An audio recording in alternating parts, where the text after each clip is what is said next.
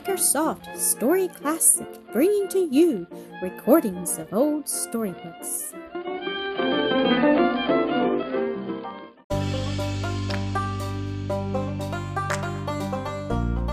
The Thorn in the Nest, Episode 25.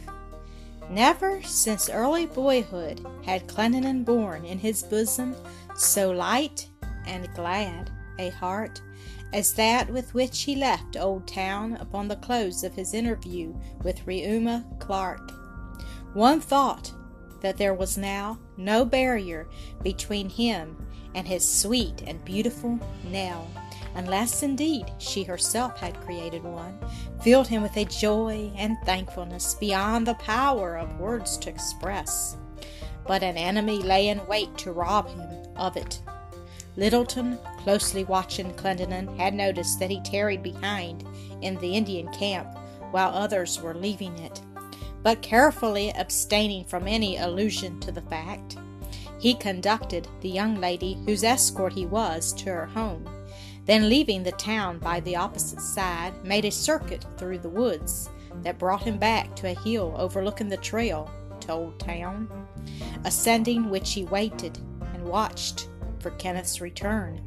Very impatient he grew toward the last, but not to be balked of his prey by hunger or weariness, he remained at his post of observation until his eyes were gladdened by the sight of the manly form of Clendenin, mounted on his gallant steed and following the trail at a brisk canter that was bringing him rapidly nearer.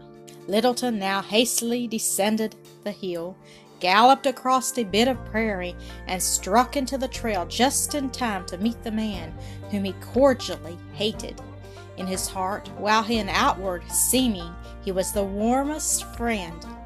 "So here you are at last, Doctor," he said with a genial smile.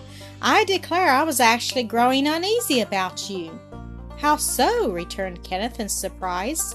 "It is nothing unusual for me to be out scouring the country at any or all hours of the day and night." "Yes, but among the savages, you know. I saw that you lingered behind as the rest of us set out on our return to the town, and I thought it not at all impossible that the wild creatures might be moved to do you a mischief." He looked keenly at Kenneth as he spoke, thinking to read in his countenance how his errand had sped. He had never seen it half so bright and joyous. "Ah, he has won," he said to himself with a pang of mingled disappointment and envy. "He has learned all, and it is in his favor. He shan't have her too, if I can prevent it." "You seem to have had a pleasant time," he said aloud.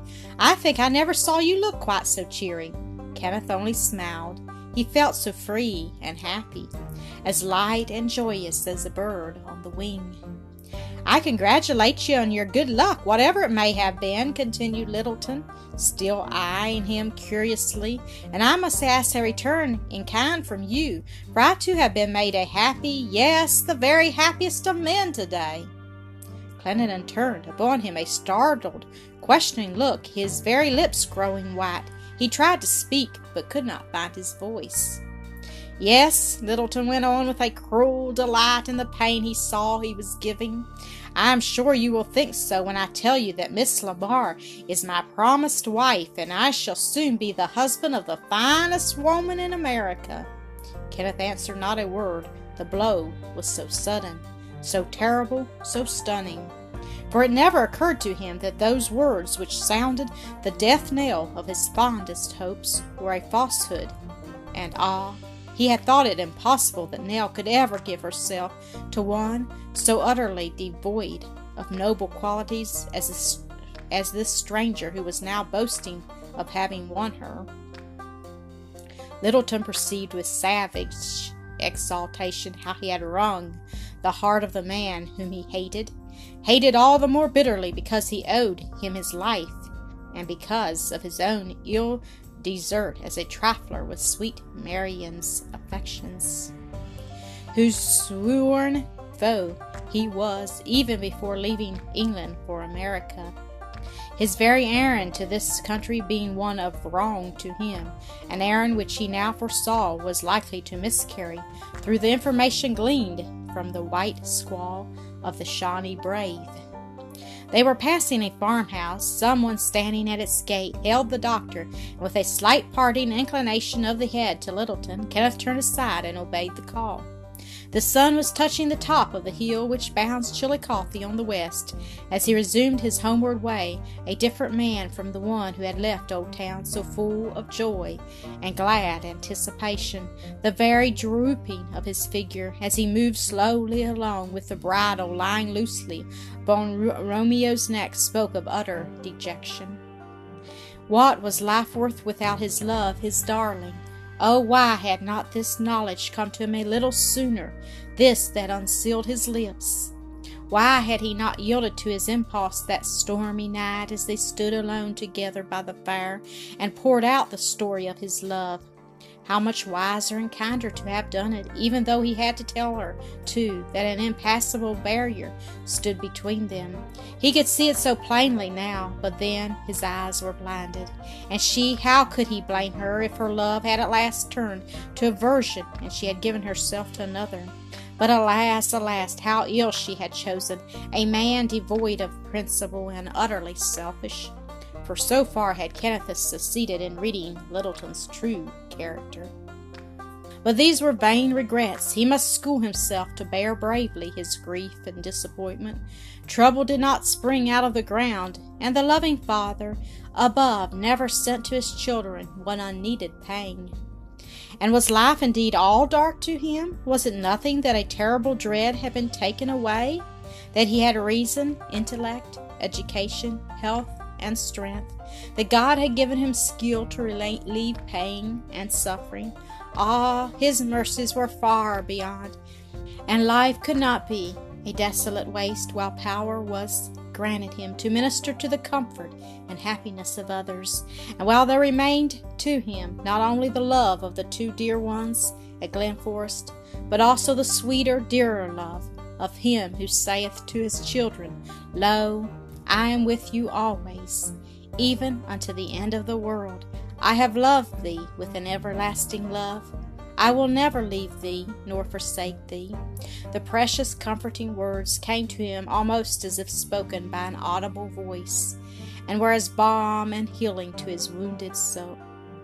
There were business matters claiming his immediate attention, and he now resolutely turned his thoughts upon them. He decided upon an early visit to his old home. He must see her whom he had always called mother, but who, as he had learned from Reuma Clark, was in reality his sister, sweet Marian, too. Ah, she must never know that he was less nearly related to her than she fondly believed. It would but give her unnecessary pain. But first of all, steps should be taken to get Reuma Clark's evidence in a form that would make it available legal proof of his identity, for there was much dependent upon that. On reaching the town, he at once sought Godfrey Dale, and they were closeted together for an hour or more. In this interview, Dale learned what had been his friend's secret grief, that it had in a measure passed away with the knowledge of his true parentage, though it was sorrow of heart to him that it proved the tie of kinship with the dear ones at home less close than he had once believed, and the importance for certain grave reasons of his being able to bring forward indisputable proof of his identity. Dale understood the management of the business, the first step in which was to get the woman into the town and have her deposition taken before a magistrate. It was probable that she would come in the next morning of her own accord, in order to receive the money for which she held Clennan's note. If she did not, Dale was to go in search of her. It is to be hoped that secret foe of yours will not get a hold of her again in the meantime, he remarked. Who can he be? I know of no one who has cause for enmity towards you, unless, indeed, as a rival in the good graces of a certain fair damsel, he added jocosely. And why, Kenneth, man, that would be Littleton, and he's mean enough to serve you such a scurvy trick, too. But then, on second thought, how would he know anything about the woman, or your interest in her? No, I confess I am nonplussed. Besides, said Kenneth sadly, he tells me he is a successful rival, so he might well afford to refrain from any interference with my welfare. He successful with Miss Nell? Cried Dale with scornful incredulity. Don't you believe it? And yet, with a sudden change of tone, women are strange, unaccountable creatures. And it is possible her seeming contempt and dislike were only assumed to hide her real feelings. Hey-ho, I really thought your chances better than mine. Those last by no means so poor as Littleton's. A party of the merchants of the town were to start 3 days from this time for the east, to buy goods. Their custom was to go in companies. As a great portion of the country being still in wild state, much of it was covered with immense forests containing but a few widely scattered dwellings. They must perforce carry a good deal of money with them, and it was unsafe for one to travel alone. Kenneth had announced his intention to join this party, but the evening's mail brought a letter from Glen Forest, which so filled him with anxiety and alarm, made his presence at home so urgently necessary, that he at once decided to risk going with no companion but Zeb, and to set off at dawn of the coming day, leaving to Dale the whole care and responsibility of getting Reuma Clark's evidence into proper shape. Dale used every argument and persuasion to induce his friend to wait for company. 2 days, he thought, would make so little difference, and the risk to a solitary traveler was so great, but all to no purpose. Clennanan would hardly stay to hear him out. There was so much to be attended to in the few hours that remained before he should leave for an absence that might extend to months. Several patients must be visited and recommended to the charge of a brother physician.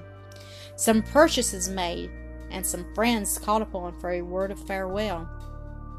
It would seem a strange, unkind, ungrateful thing to go without saying goodbye to Major Lamar and his family, who had always made him so entirely one of themselves.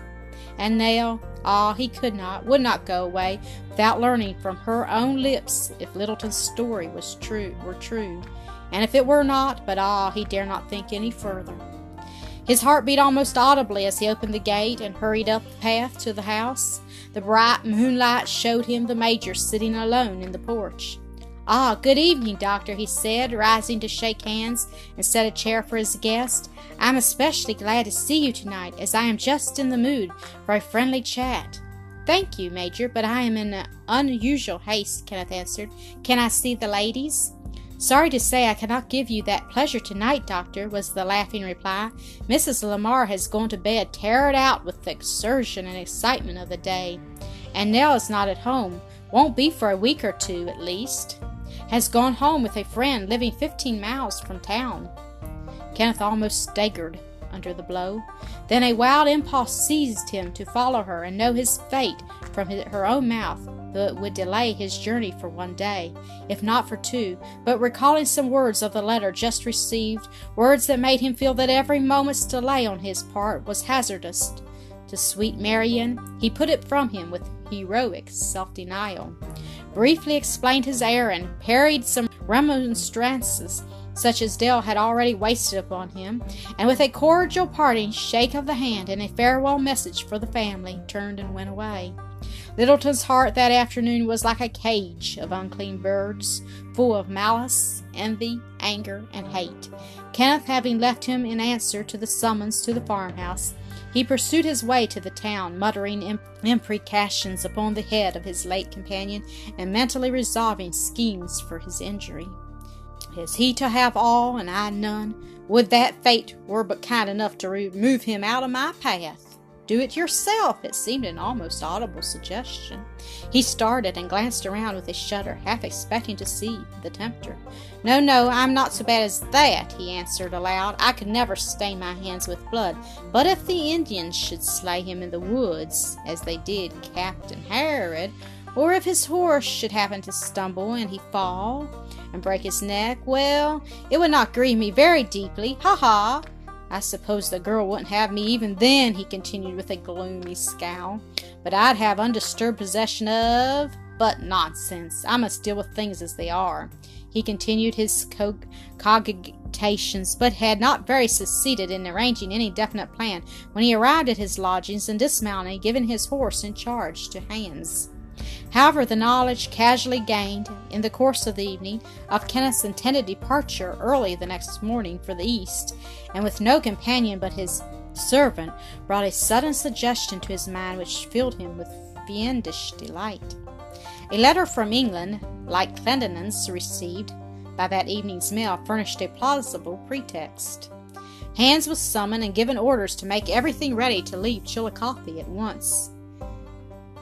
"This night, mynheer?" queried the man in astonishment.